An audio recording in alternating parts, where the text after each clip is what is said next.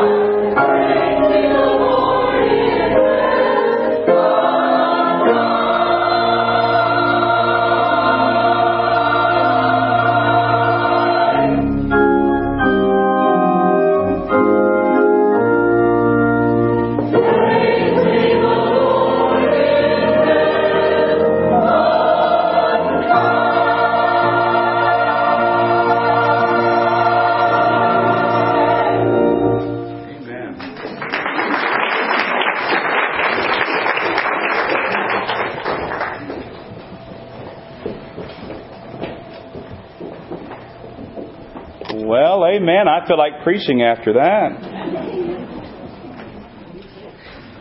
Forgot to turn my microphone on. Got me so excited. Open your Bibles one more time, please, this morning to Revelation chapter 3.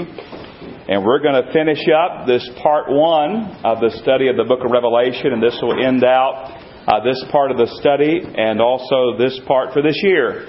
And God willing, we'll go do part 2 in 2015 and get to the part a lot of people are waiting on as we get to chapter 4 and beyond. We've been taking some time and looking at the 7 churches and the messages that Jesus sent to these 7 churches. And if you'll find your spot there this morning, please, in Revelation chapter 3.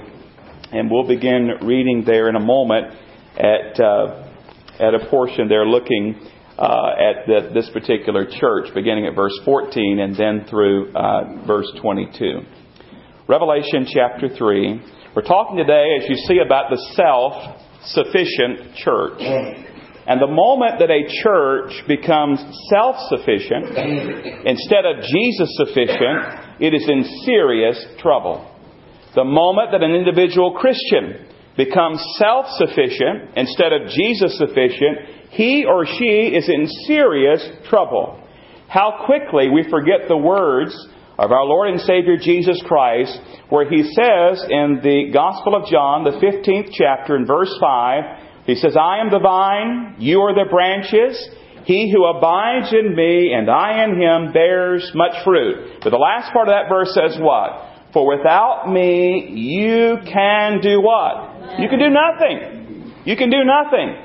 So it's important for us to remember that there's no room for pride. There's no room for self-sufficiency. We are not self-sufficient. We need the Lord Jesus Christ. We need Him every year, every month, every week, every day, every hour, every moment, every second. There's not any time, anywhere, any place where we do not need the Lord Jesus Christ. He is the self-sufficient one.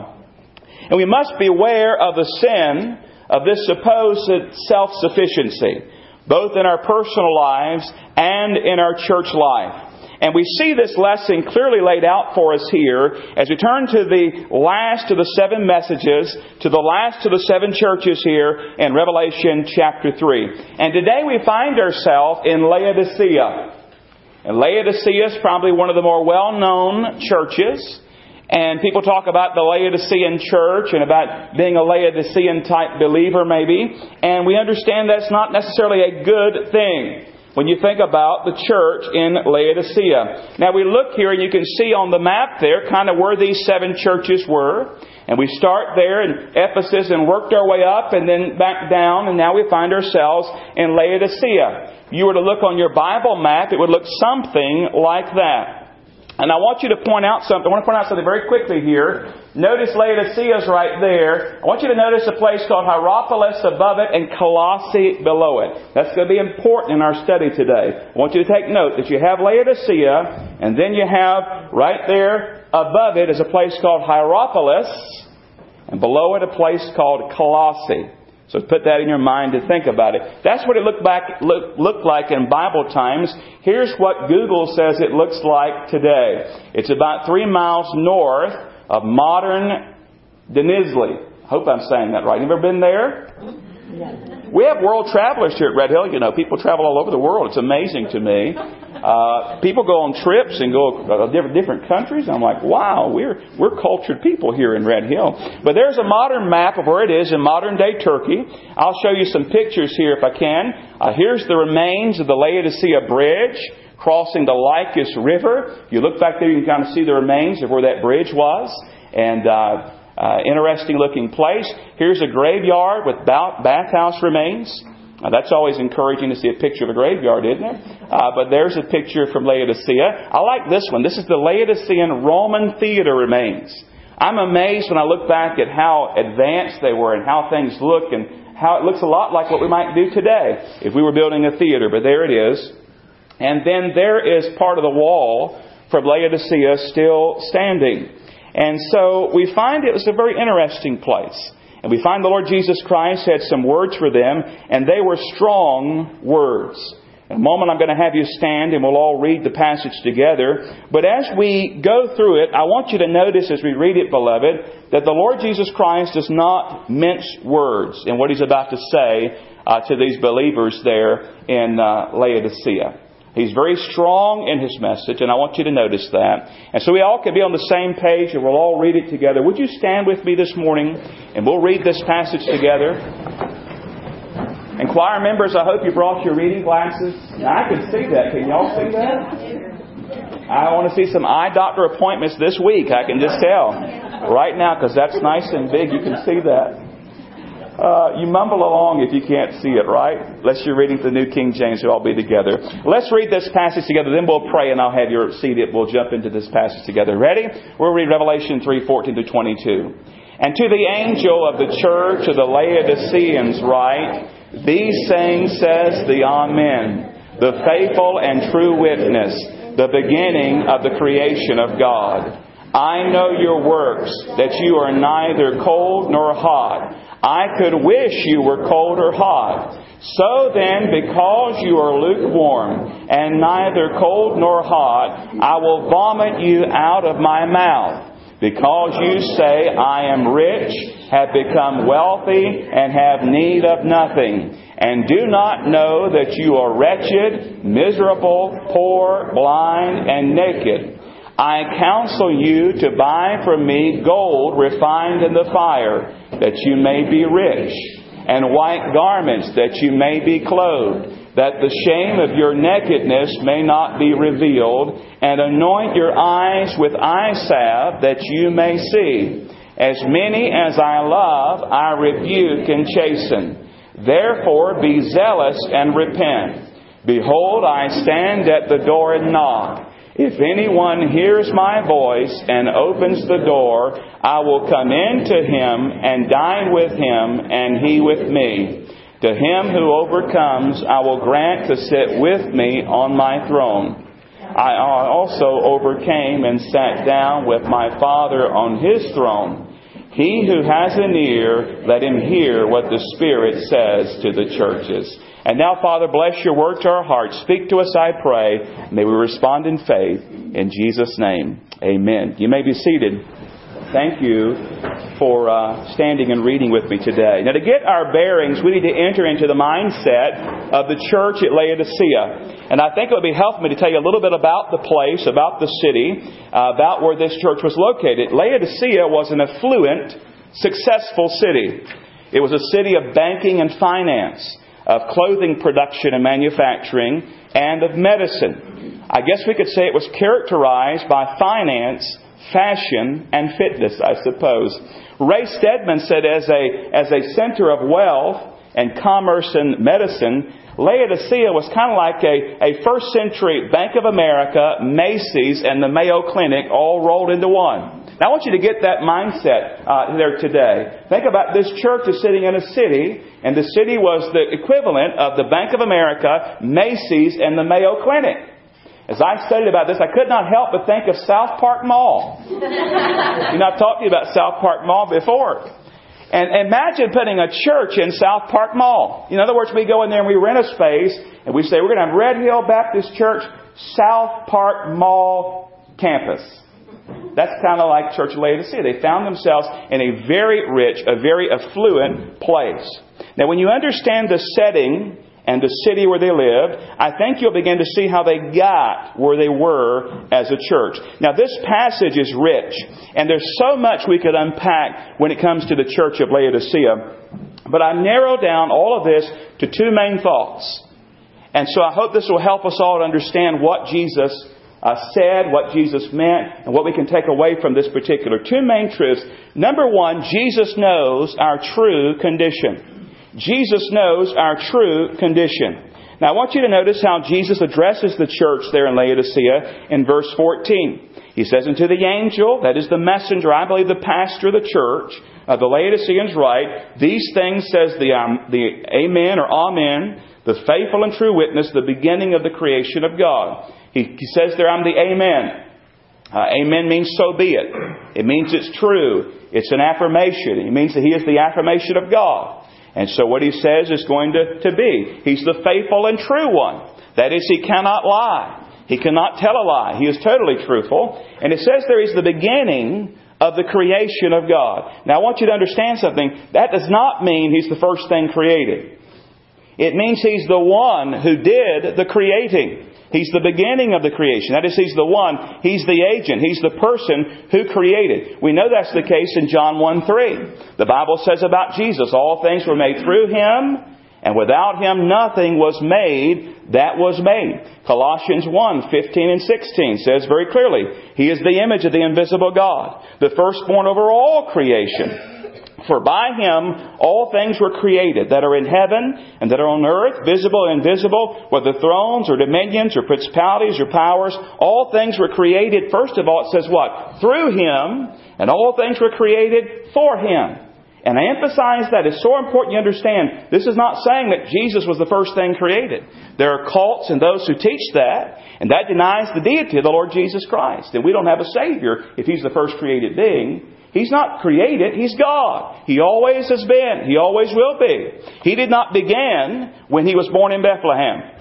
Jesus has always been. He's God. He's eternal. In Bethlehem, He began as perfect God, perfect man joined in the flesh. The deity and the incarnation, deity and humanity joined together. So what He's saying about Himself is, listen, what I'm about to say to you, Laodiceans, is the absolute, total truth. Amen.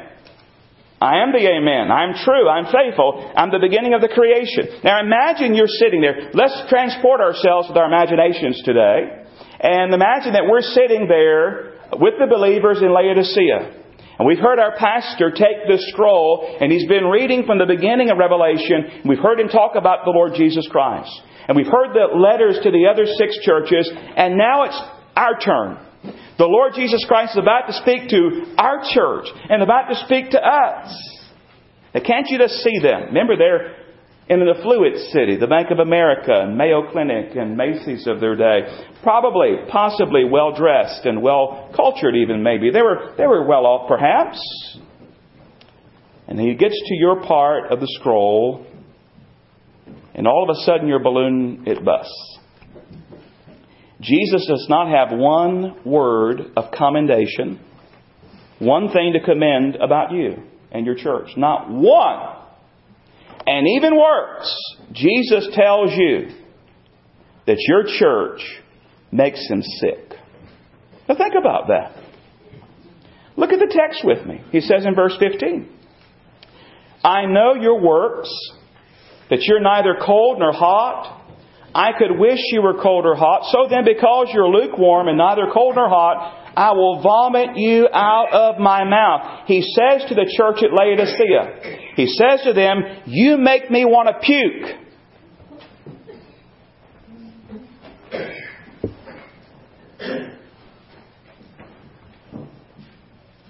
That's an encouraging word, isn't it? You make me want to vomit. You want me to, I want to throw up. He says you're not cold and you're not hot. You're just lukewarm. He even said that He wishes that they were either hot or even cold rather than being lukewarm.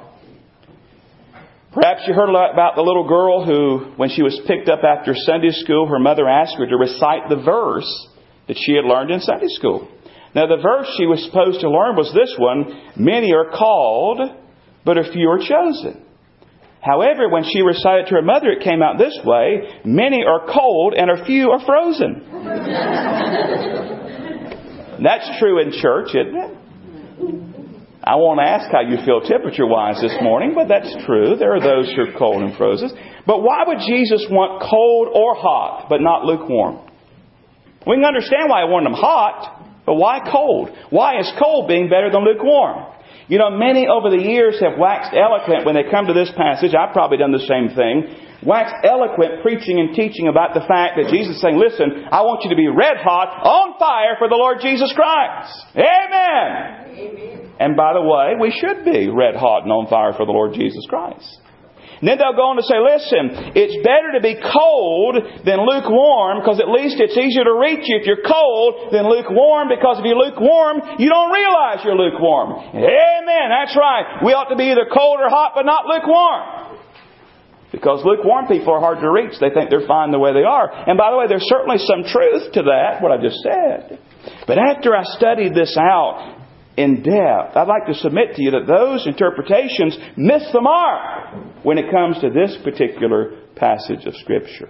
We ought to be on fire for the Lord Jesus, yes. But what I'm saying to you, in this passage, what people often think is this: hot is good, cold is bad, and lukewarm is the worst of all. That's the way most people look at this passage. I'd like to submit to you this morning and explain to you that what I think it actually is saying is this: cold is good, hot is good, and lukewarm is bad. Now, before you throw a hymn book at me, let me explain to you what I mean.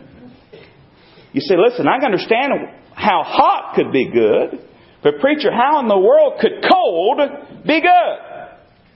Well, you have to understand the setting. You have to understand the church. You have to understand Jesus' words. Paige Patterson, who's the president of Southwestern Seminary, our seminary out in Texas, helped me so much on this, and I want to share with you what I learned. Think about Laodicea for a moment. Now, I showed you this map a moment ago, and I asked you to notice Hierapolis and Colossae. Remember that? You have to the south the city of Colossae. You have to the northwest, about 5 miles away, was the city of Hierapolis. Now, Colossae had a perpetual supply of water. It was not only adequate water, it was ideal water. And by the way, I appreciate water, don't you? You live in this community, you really appreciate it, because last night, it was gone. I thought, I'm going to be so ugly tomorrow. I can't shave and wash my hair. What am I going to do? But thankfully it was on, and I did the best I could, still ugly. But anyway, here we are, and you have Colossae, and they had a perpetual, adequate, ideal supply of water. The water flowed in a torrent out of the mountains into the spring, and it was cold water with an excellent taste. It was just good water. Now in Hierapolis, you had a different type of water. The purpose of it was quite different. It was a resort area with hot springs. And it had a heavy mineral content to it. And it was the ideal place for you to go and to soak away your aches and pains in those hot mineral baths. Man, I want to go now. Yeah, bought my Christmas gift? Hey, there's a good idea right there. But anyway, it was a resort area. And they would go and soak away their pain. Now, by comparison to Colossae, with good tasting water to drink, and Hierapolis, with that water that was mineral-laden and hot and felt good for the aches and pains, Laodicea was a contrast. In fact, while it was wonderfully blessed with prestige and privilege and wealth, it was the Bank of America and the Macy's and the Mayo Clinic, the water supply was a real problem. In fact, they found remains of the ancient aqueduct that brought water into the city. There are some pieces from those that aqueduct itself. And you can kind of see it, very large. And here is a remain of the actual aqueduct south of Tel there. And so you can see they would pipe the water into Laodicea. And in that pipe and in that aqueduct lay the hidden meaning for many generations of what I believe the Lord Jesus is saying to them. When you examine those pipes, and you look at the water that flowed through them, you discover that large mineral deposits have taken place and accumulated in those pipes over the years. In fact, I've got a picture. I want you to see the pipe and notice the large mineral deposit that's in it. You can see there the pipe is laden. It's filled with the calcium that has built up. And so what happened was the water arriving into Laodicea was mineral laden. I mean, look how much calcium is built up in that pipe. It was mineral-laden and hence nauseating. It was not very tasty. And on top of that, there's a strong possibility that the transfer of water from the sources in that area, which were universally warm springs, so warm springs coming in, by the time it got to Laodicea, it was no longer hot and so forth. It was lukewarm. It was tepid, and it was filled with minerals. In other words, instead of like Hierapolis, where you had these hot mineral baths, the water in Laodicea was lukewarm and mineral laden. How'd you like a big old glass of lukewarm, mineral-laden water. So Paige Patterson said, consequently, Laodicea became reasonably well known for its tepid and revolting water, which almost everyone found repulsive. And so when you begin to think about the water, and you begin to think about what the Lord Jesus is saying, it begins to make perfect sense about what He's saying there, about how cold water would be good, and hot water would be good. They both serve a very useful purpose. But lukewarm water is nauseating and wants you to vomit. In fact, look at what Paige said. The Lord of the lampstand says to the church at Laodicea that like your own water supply, you are lukewarm and disgusting to my taste. I wish you were either a fresh, life-giving drink of cold water or else a healing, hot mineral bath. But because you're neither refreshing and the life-giving nor healing, you're simply disgusting, and I will spew you out of my mouth. You understand now? It begins to make a lot of sense, doesn't it? We say, I could wish you were cold. Or I could wish you were hot. But you're lukewarm. You're not serving the purpose you ought to serve. And we can understand the Lord's feelings, can't we? Now I have permission to share this story, so don't you look at me crossways. The very day I was preparing this message, I'm in the midst of studying that right there, my wife calls me to lunch. Now I have permission to tell this story, don't I?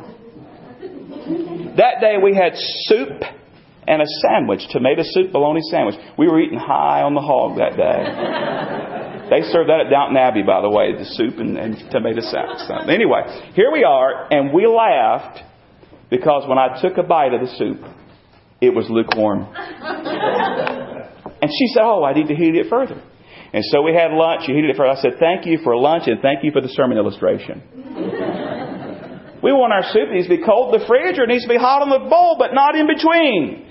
I have a confession to make as well. I'm North Carolina raised, North Carolina born and bred, and when I die, I guess I'll be North Carolina dead. But anyway, I grew up in North Carolina, and I grew up in the land, as you know, because we're here.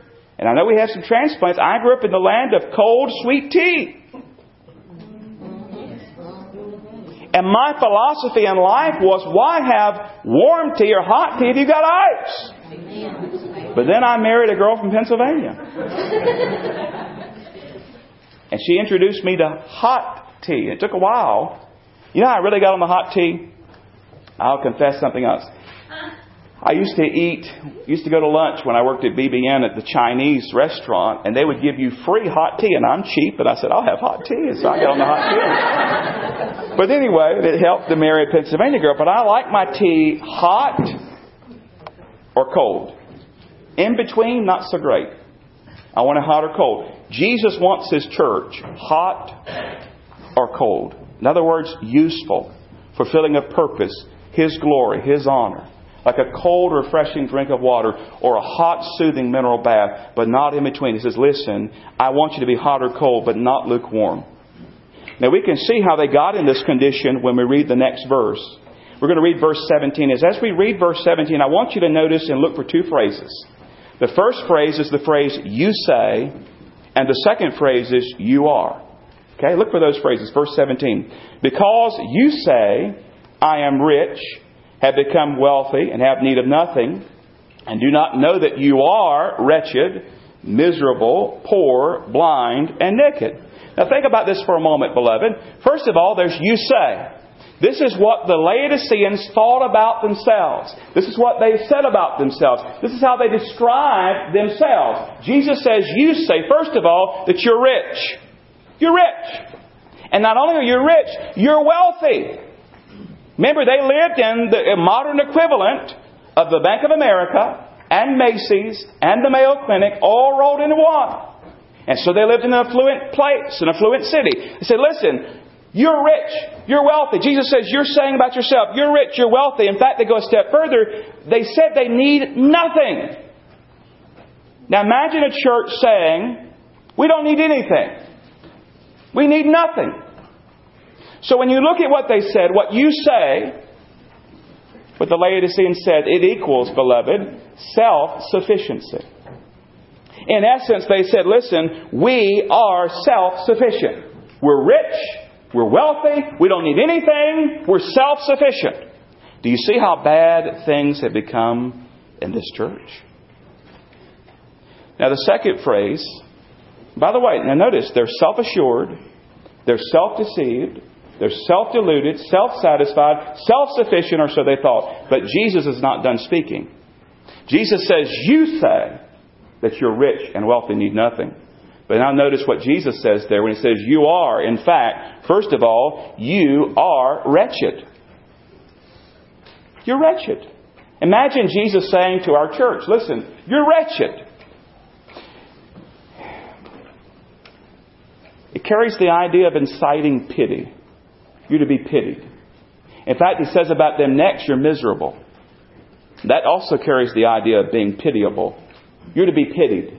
You're wretched. You're miserable. And not only that, He says you're poor.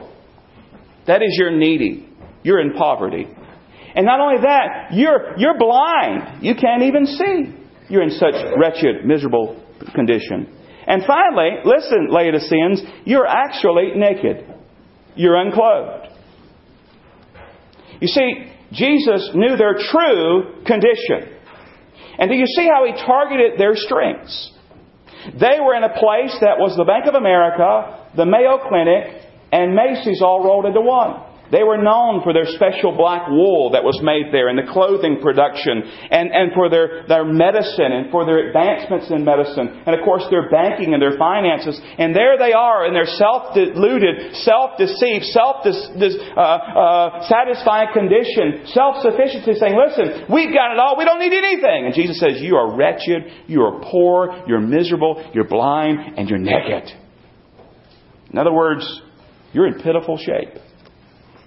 Now imagine, put yourself in their shoes and their sandals there. You've been listening to all these messages, to all these churches, and Jesus comes to your church. You think, well, here He comes, hey. And He says, listen, you are wretched, miserable, poor, blind, and naked. Which brings us to a question we need to ask ourselves, and we need to ask as a church. And that is, are we self-sufficient or are we Savior-sufficient? Who are we looking to, beloved? Who are we depending upon? Who are we trusting? Is it our bank account? Is it our good name? Is it our job? Is it our reputation? Is it our history? Is it our tradition? Is it our strength? Beloved, the moment we become self-sufficient, we're in terrible shape. We're in great danger. You see, there's no place for self-sufficiency. Beloved, we need to be Savior-sufficient. That is depending and trusting and relying upon the Lord Jesus Christ. And by the way, can I ask you something? Ask yourself, do I trust Jesus or do I trust myself? Think about that for a moment. Do I trust Jesus or do I trust myself? Now, I said to you first of all this morning that Jesus knows our true condition. Now, secondly, I want you to notice with me this morning that Jesus knows what we really need. Jesus knows what we really need. Let me go ahead and tell you what we really need, by the way, in case you have to slip out. This is not an invitation to slip out, but in case you have to slip out, what we really need is Him. What we really need is Jesus. He has everything we need for life and for eternity.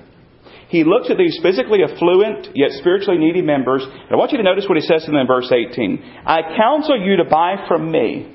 I've got what you need. Buy it from me. Come to me for these things. Gold refined in the fire, that you may be rich. And white garments, that you may be clothed, that the shame of your nakedness may not be revealed. And anoint your eyes with eye salve, that you may see. In other words, He wants to help them. He wants them to depend upon Him. He wants them not to be self-sufficient, but Jesus-sufficient. Which brings up another question. As you study this, you might ask yourself, to whom is this written? Now we know, yes, it was written to the church in Laodicea. And we understand that. But in other words, the question is this, and people wrestle with this. Are these unbelievers or are they believers? I think both. In a church, you have both. You have people that are saved and yet don't act like it. And you have other people that are acting like it, but they're not really saved. And so I think you have both. And I believe that they were believers in this bunch. Why? Because of what Jesus says in verse 19. He says there in verse number 19, as many as I love, I rebuke and chasten, therefore be zealous and repent. He loved them. Proverbs 3:12 says, for whom the Lord loves, He corrects, just as a father the son in whom He delights. Hebrews 12:5-7. And you have forgotten that the exhortation which speaks to you as to sons, my son, do not despise the chastening of the Lord, nor be discouraged when you are rebuked by Him. For whom the Lord loves, He chastens, He disciplines, and scourges every son whom He receives. If you endure chastening and the discipline of the Lord, God deals with you as sons. For what son is there whom a father does not chasten? Just as you, mom and dads, you discipline your children. Why? Because you love them. So our Heavenly Father disciplines us. And Jesus says to them, listen, I love you. Be zealous and repent. And repentance is a change of mind, which leads to a change of life. But then we come to that very famous verse number 20. And verse number 20 is a verse that you know is used a lot when it comes to people getting saved, calling lost people. Now there are those who say, listen, verse 20 where it says, Jesus, behold, I stand at the door and knock. If any man open the door, I'll come in and dine with him, and so forth. They say, well, they can use that and apply it towards salvation, but that's not really what it means. Because it's actually written to a church. And Jesus is standing at the church knocking, trying to get in His own church. But as I studied that this past week, and I thought about that, Stephen Lawson made an excellent observation. He sees verse 19 where it says, be zealous and repent, as addressed to lukewarm Christians, backslidden Christians, Christians that need to get right in their fellowship with the Lord. In other words, Jesus is saying to those who know Him already, but are lukewarm, and not where they need to be, say, listen, you need to be zealous and repent. Change your mind, change direction, get right with me. And then he sees verse 20 is addressed to those who do not know the Lord Jesus Christ.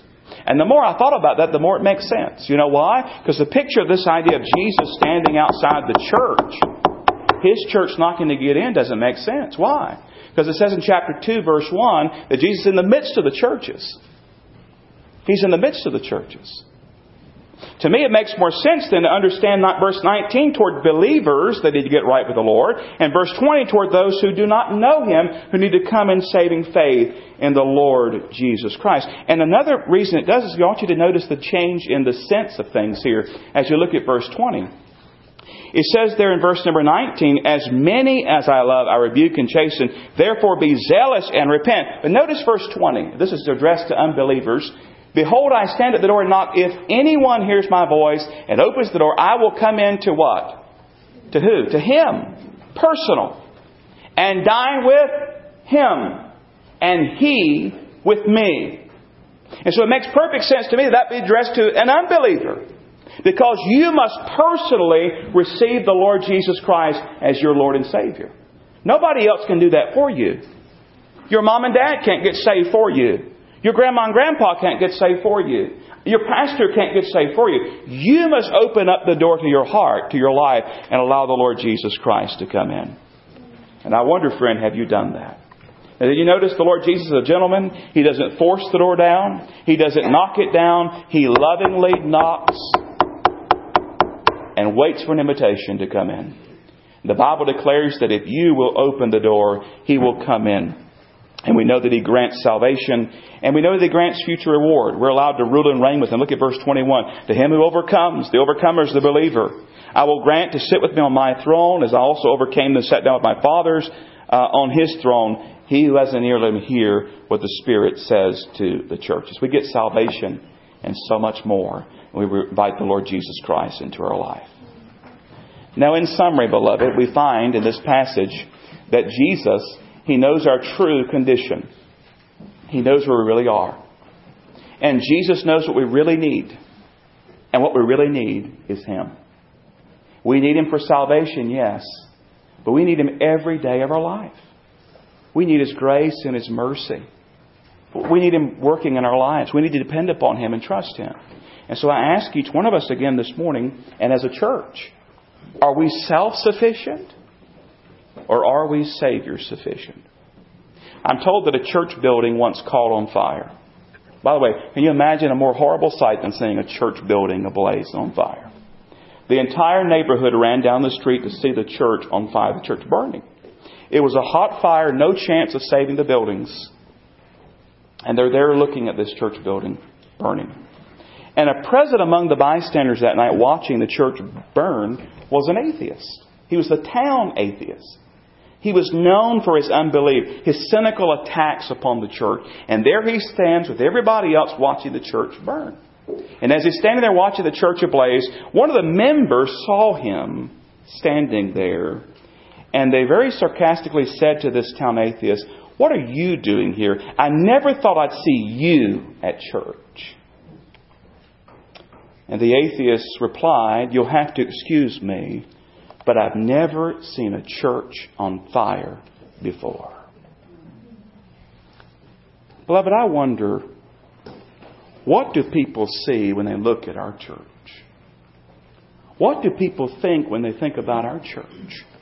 When they think about us? But the better question is this: what does Jesus see when He looks at our church? Beloved, can I say to you this morning, and be very loud and clear in this, let us always be Savior sufficient. Jesus sufficient. For without Him, we can do nothing. Father, it is with a grateful heart that we bow again in your holy presence. We thank you for this message to Laodicea, and we thank you for the message to us today. And Father, I pray if anybody here does not know you, that they'll turn from their sin and place their faith in Jesus Christ during this invitation time. And then, Lord, if anyone here is leaning upon themselves and their own self-sufficiency and their strength and their pride and their whatever, may they turn from that and turn to you this morning and say, "Listen, Lord, I need you." May we as a church family always walk dependent upon you. Always be Savior sufficient in all we do. We ask this in Jesus' name and for His sake. Amen. Our closing hymn this morning is 448, "Just a Closer Walk with Thee." If you need to be saved today, I'll be standing right down in front of the altar table there. I'd love to talk with you about Christ and lead you to Christ. But you know, today's message was mainly to us who know Christ. So maybe today the Lord's spoken to your heart. You'd like to come and pray today. Would you do that? We have ample room here for you to come and kneel and pray at this altar. As we stand and sing 448, "Just a Closer Walk with Thee." Let's stand and sing.